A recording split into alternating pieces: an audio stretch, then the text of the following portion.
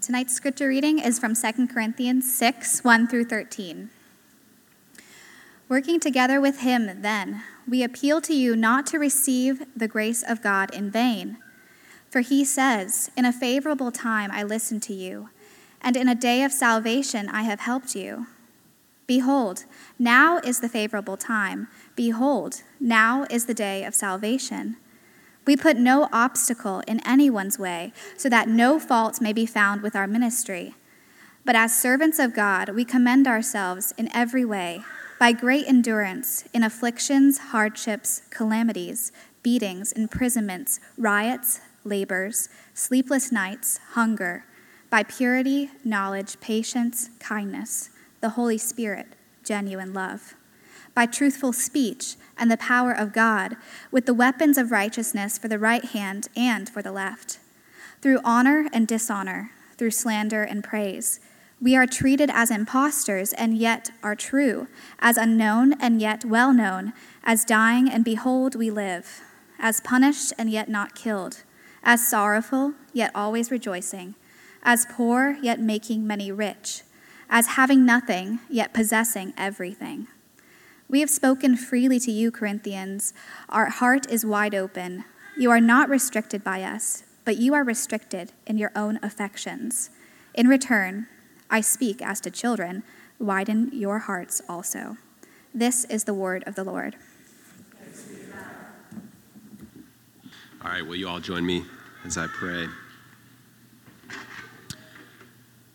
Heavenly Father, we need your Spirit to open up these words to us. We pray that you would send him upon us, God, that we would know you better, that we would love you more, that we would be able to endure in this life and faith. Lord, we pray these things trusting in your Son and his work on our behalf. Amen. So we've been going through 2 Corinthians together this summer as our church celebrates our 20th year of being in DC. And for those of you who haven't been with us, a couple of of key themes that I think set the stage for our text together tonight. First of all, there are influential people in Corinth who are casting doubts about Paul's ministry, about things like his lack of eloquence and his lack of connections, and about the fact that he seems like he has to work way too hard for his ministry. And so Paul is over and over again trying to show them that they can trust him, that he is a faithful minister of the gospel. And he goes on again in verse 4, kind of sounds like he's bragging about himself.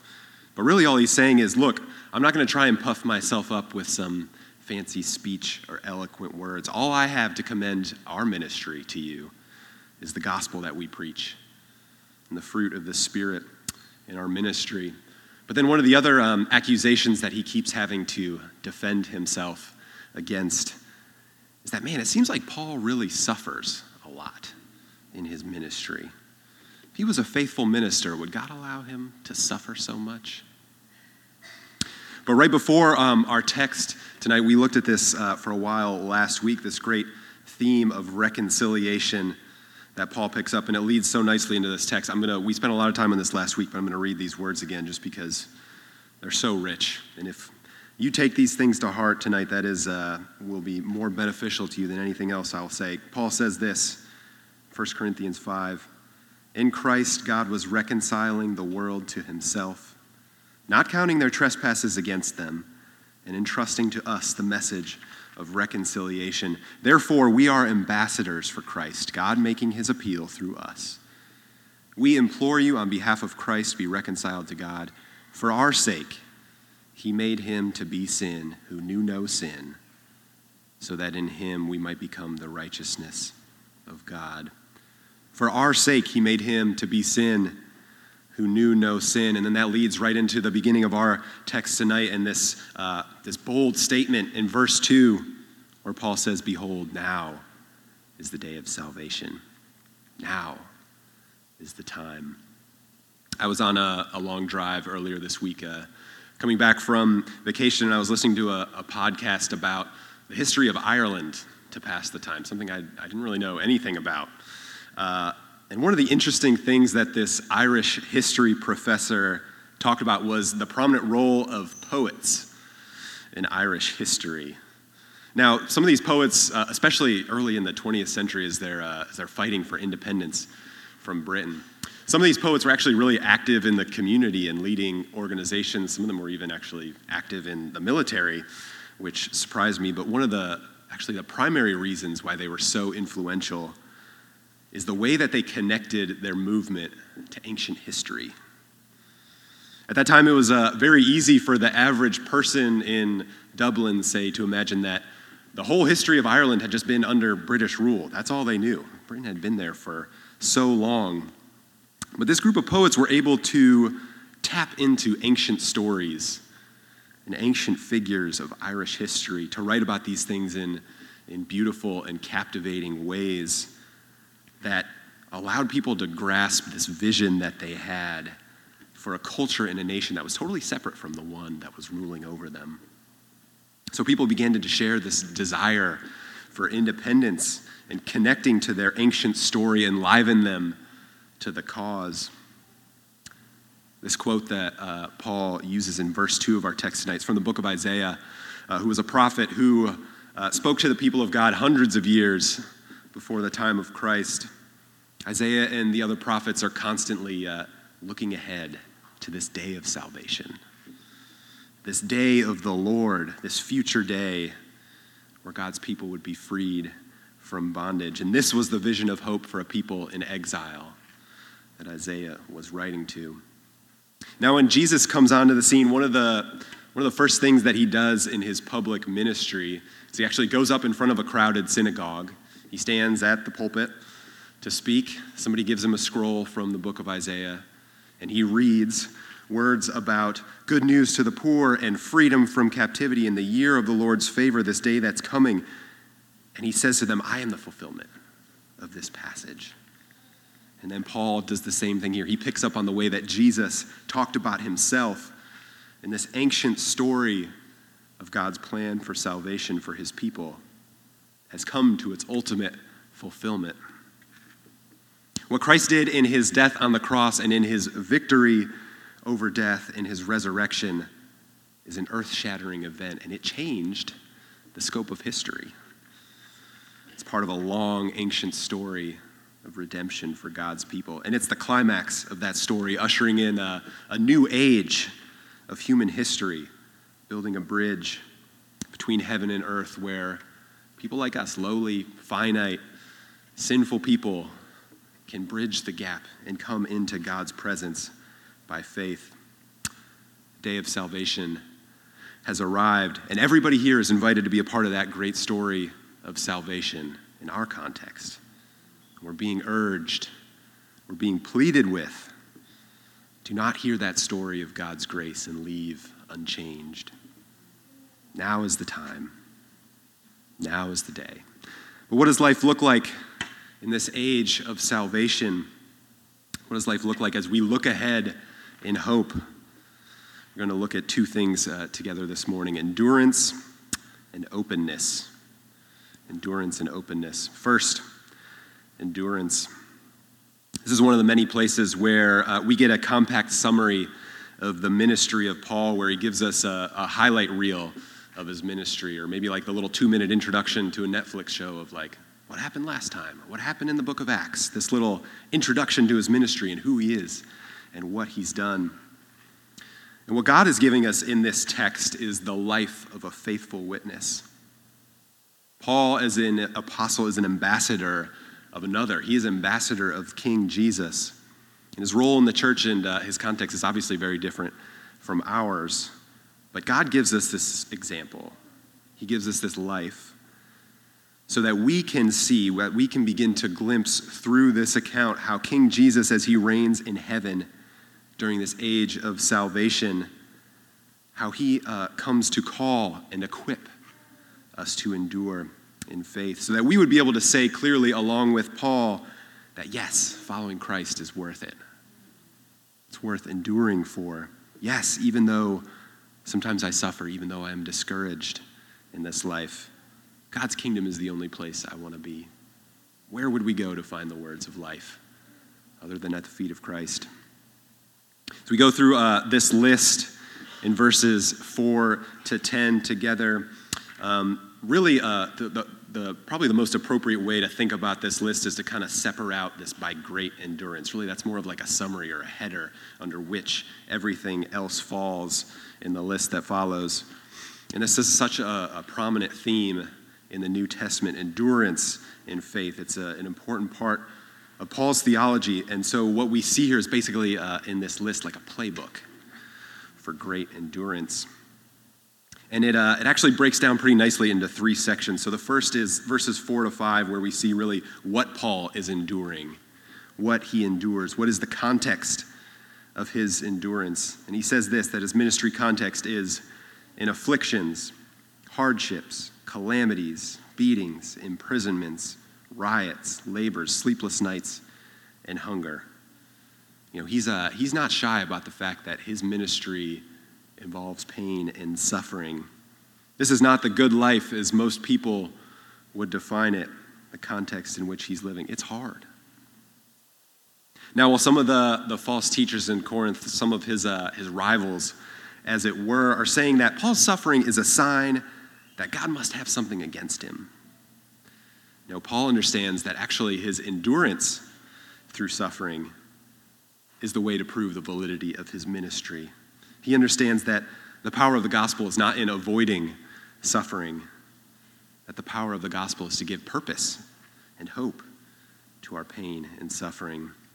We can break down this list of 9 things that we have in here even more, that talking about what Paul has to endure. So Paul endures afflictions, hardships, and calamities. He's talking about sort of the general evils that we all see, that he saw in his context, both outside and within the church.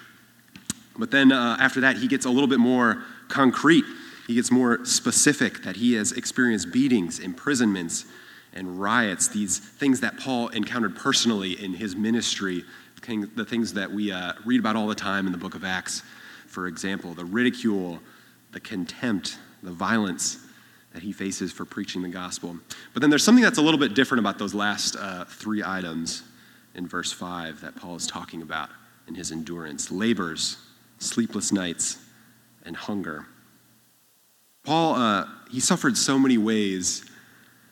He suffered so many things that were imposed upon him from the outside, from the ruling authorities, from the religious leaders of his time.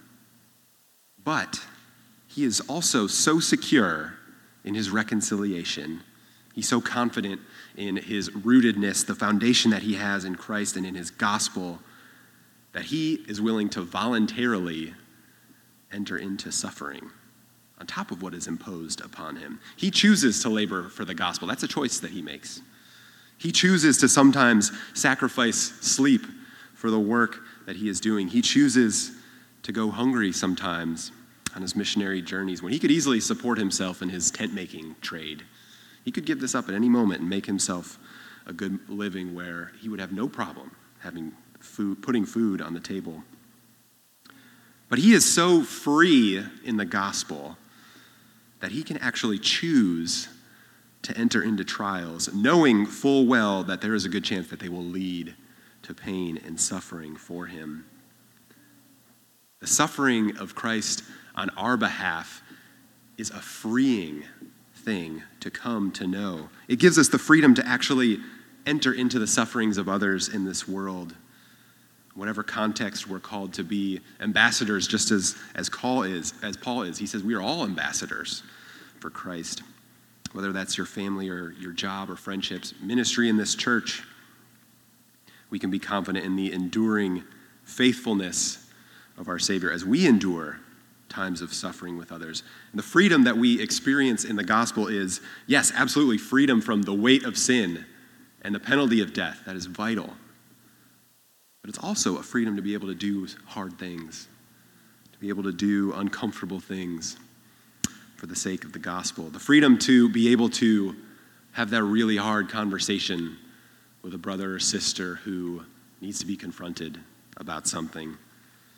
The freedom to be able to share the gospel with someone in a context where that is really strange and probably a little uncomfortable. The freedom to be uncomfortable with the kind of people that we're in relationship with, to reach out to people in our city maybe most people overlook, and to say that, no, we are so rooted and strong in the gospel of Christ that we can actually walk alongside them with whatever discomfort comes along with that. So that's the first part of this list, verses 4 to 5, where Paul is describing what he endures. Then we get how he endures. This is in verses 6 to 7. We're not going to spend very much time on this. Really just want to point out one thing, that is that he highlights that this is the work of God.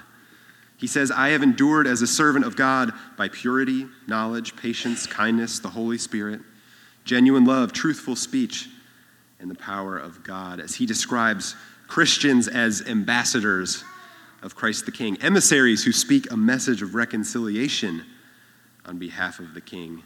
But the power of his ethics, of his character, of his life depends solely on the power of the Spirit working in him. And this is why Paul can have such a rich theology of weakness that we read about in the New Testament. Why sometimes our endurance can actually look like weakness to the watching world, to those who are looking on. Our patience and our love and our kindness probably don't look particularly powerful a lot of the time, but our weakness is an avenue for the strength of God to work. Christ humbling himself and taking the form of the servant was the most powerful thing that he could do. It unleashed a power that the world could not have imagined. And faithful endurance is not about trying harder and doing more. It is the work and power of the Holy Spirit in us.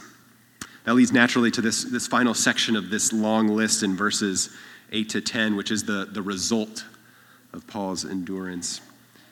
We've looked at what he's enduring, how he endures. Now we see the result. And the way you view the life and the ministry of Paul is going to depend a lot on whether or not you know what to look for. I'm not a particularly creative or artistic person. So when I see a piece of fine art, I can often notice and maybe even appreciate some of the really superficial kind of surface level details of a beautiful painting or a beautiful sculpture or something like that. But if I have somebody trained, somebody who knows about art and art history, often they will be able to see what's going on with a piece of art and be able to explain why the artist made decisions that they made and what they really accomplished with a particular piece, things that I don't have the eyes to see. Now, if you look at Paul's ministry in a superficial, surface-level way, like apparently some people in Corinth are doing, you'll probably only see the dishonor, the punishments, the sorrows, the poverty. But for those who have eyes to see, Paul is saying, look, see the truth of my ministry. See the intimate knowledge that Paul has of the things of God. The life that he says he experiences in the face of death, the spiritual riches that he has in spite of his apparent material poverty.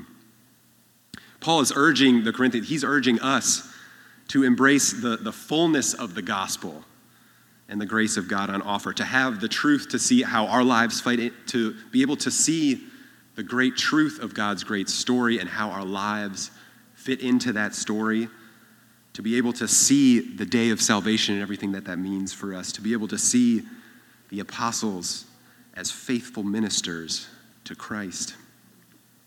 It would have been a lot easier, I think, for Paul to preach a message that can get people out of any type of pain or suffering, to preach a message of wealth and healthy families and career advancement and a great reputation.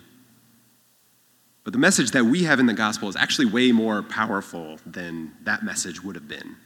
The way that the power of the gospel is revealed in the life of Paul and in the lives of countless faithful saints throughout history is their endurance.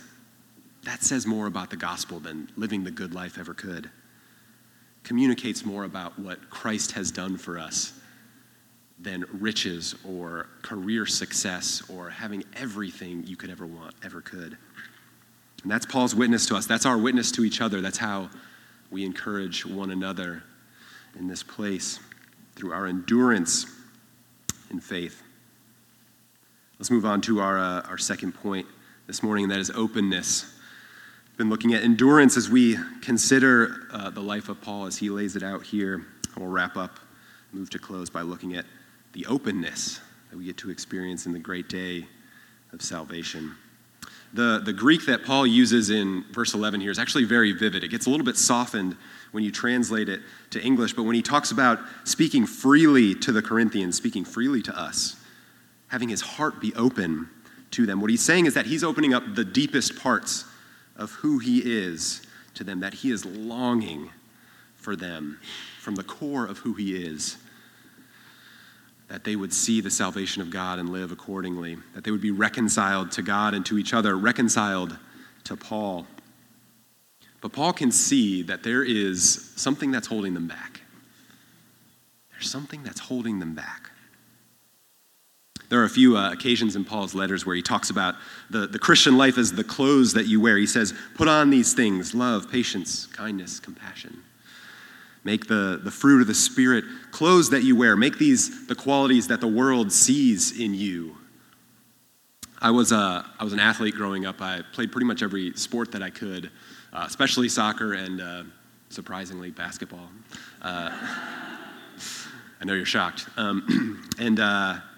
I played all the way up through high school, into college, and 15 years later, I still have this recurring nightmare where I'm on the bus with my team, we're going to a game, we get to wherever we're going, we're all getting off the bus, they all grab their bags, head into the locker room, and I realize I don't have any of my stuff. I don't have the right shoes, I don't have my jersey, there's no way I can play. I'm wearing dress clothes, something totally inappropriate. And I start to feel this panic, right? Like, how can I possibly get my stuff together? Is there any way? And then at this time, I usually wake up in a frenzy with my heart racing and realize, like, all right, everything's fine. It's a terrible feeling to show up somewhere wearing the completely wrong clothes, the wrong outfit for the occasion. To be a Christian who has been reconciled to God, but closes off your heart to your family in Christ, it doesn't make sense. It's like showing up to your team's basketball game trying to play in dress clothes, or showing up to a formal wedding in a t-shirt and shorts. It's inconsistent with the grandeur of what you've been invited to.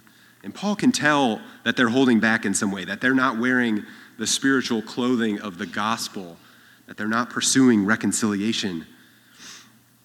The Corinthians haven't fully grasped the grace of God that has been given them. They're restricted, they're constricted in how they're living out the gospel. And I think if we're honest with ourselves, a lot of us probably understand this feeling. We want to close up our hearts when there's a possibility of pain.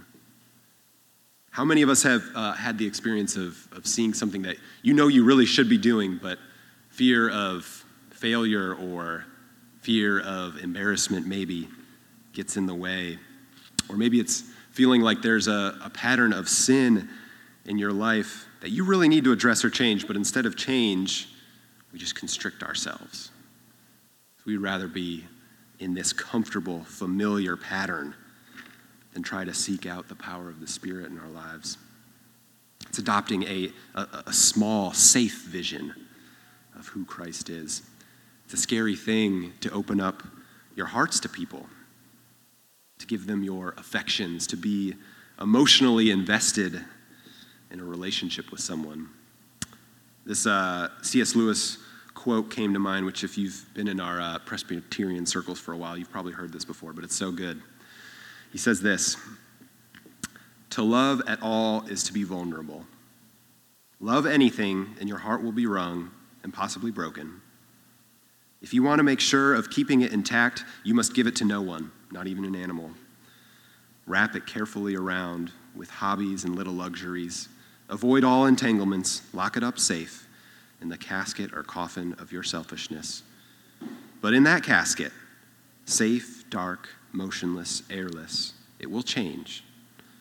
It will not be broken. No, it will become unbreakable, impenetrable, irredeemable. To love is to be vulnerable." If you open up your heart in this life, at some point you are going to suffer. At some point you will probably experience betrayal.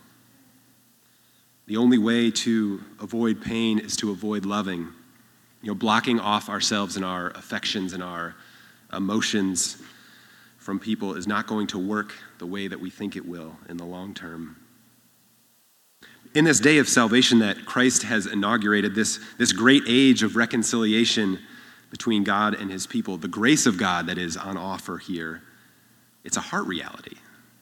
Right? It's not just a head reality. It's not a few phrases that we know in our head. It's not a few pieces of theology that make perfect sense. It is a heart reality. Because the Spirit of God at work in you gets to the deepest parts of who we are. He leaves no part of our hearts untouched. We don't embrace pain and suffering as if, we like it or we enjoy it. No, we don't do that, but we recognize that the heart of my Savior for me is so strong that I don't need to fear what pain or suffering might do to me. Because Jesus opened up his heart to the people he came to serve, he experienced all of the betrayal, all of the pain, all of the suffering that we could ever experience in this life, and then some on top of it. And he had every opportunity to turn around, to run back to his Father, and to just be done with us. But instead, he looked pain and suffering in the face, and he said, my bride, the church, you are worth it. Because of what he's done, this great age of salvation that he's ushered in, we have the ability, we have the freedom to be able to open our hearts to whatever may come our way. Because Christ is worth it, and he will be worth it. So we open up our hearts to people in this life, to people in this room, to friends in Christ, with all of the insecurity, all of the potential pain that comes with that. What we're really doing is we're preparing our hearts for the day when we stand before God in glory with hearts wide open before him, and we are filled with joy, everlasting joy, sweet joy. There will be a day when that happens. Now is the favorable time to embrace the grace of God as we look ahead to that day, the sweet salvation that is on offer. There's no reason to wait, friends. There's no reason to fear. This is the day of salvation. Now is the time. Let's pray together.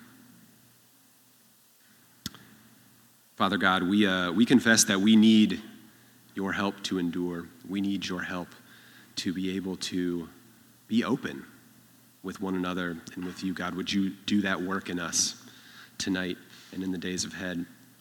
God, we are so thankful for a Savior who gives us freedom to be able to do hard things, to be able to pursue our friends and neighbors, God, because we know that his work is strong enough for whatever will come our way. And what he has done is strong enough to cover over all of our sin and selfishness and wickedness, and we can rest secure in that. God, we pray in the name of Christ.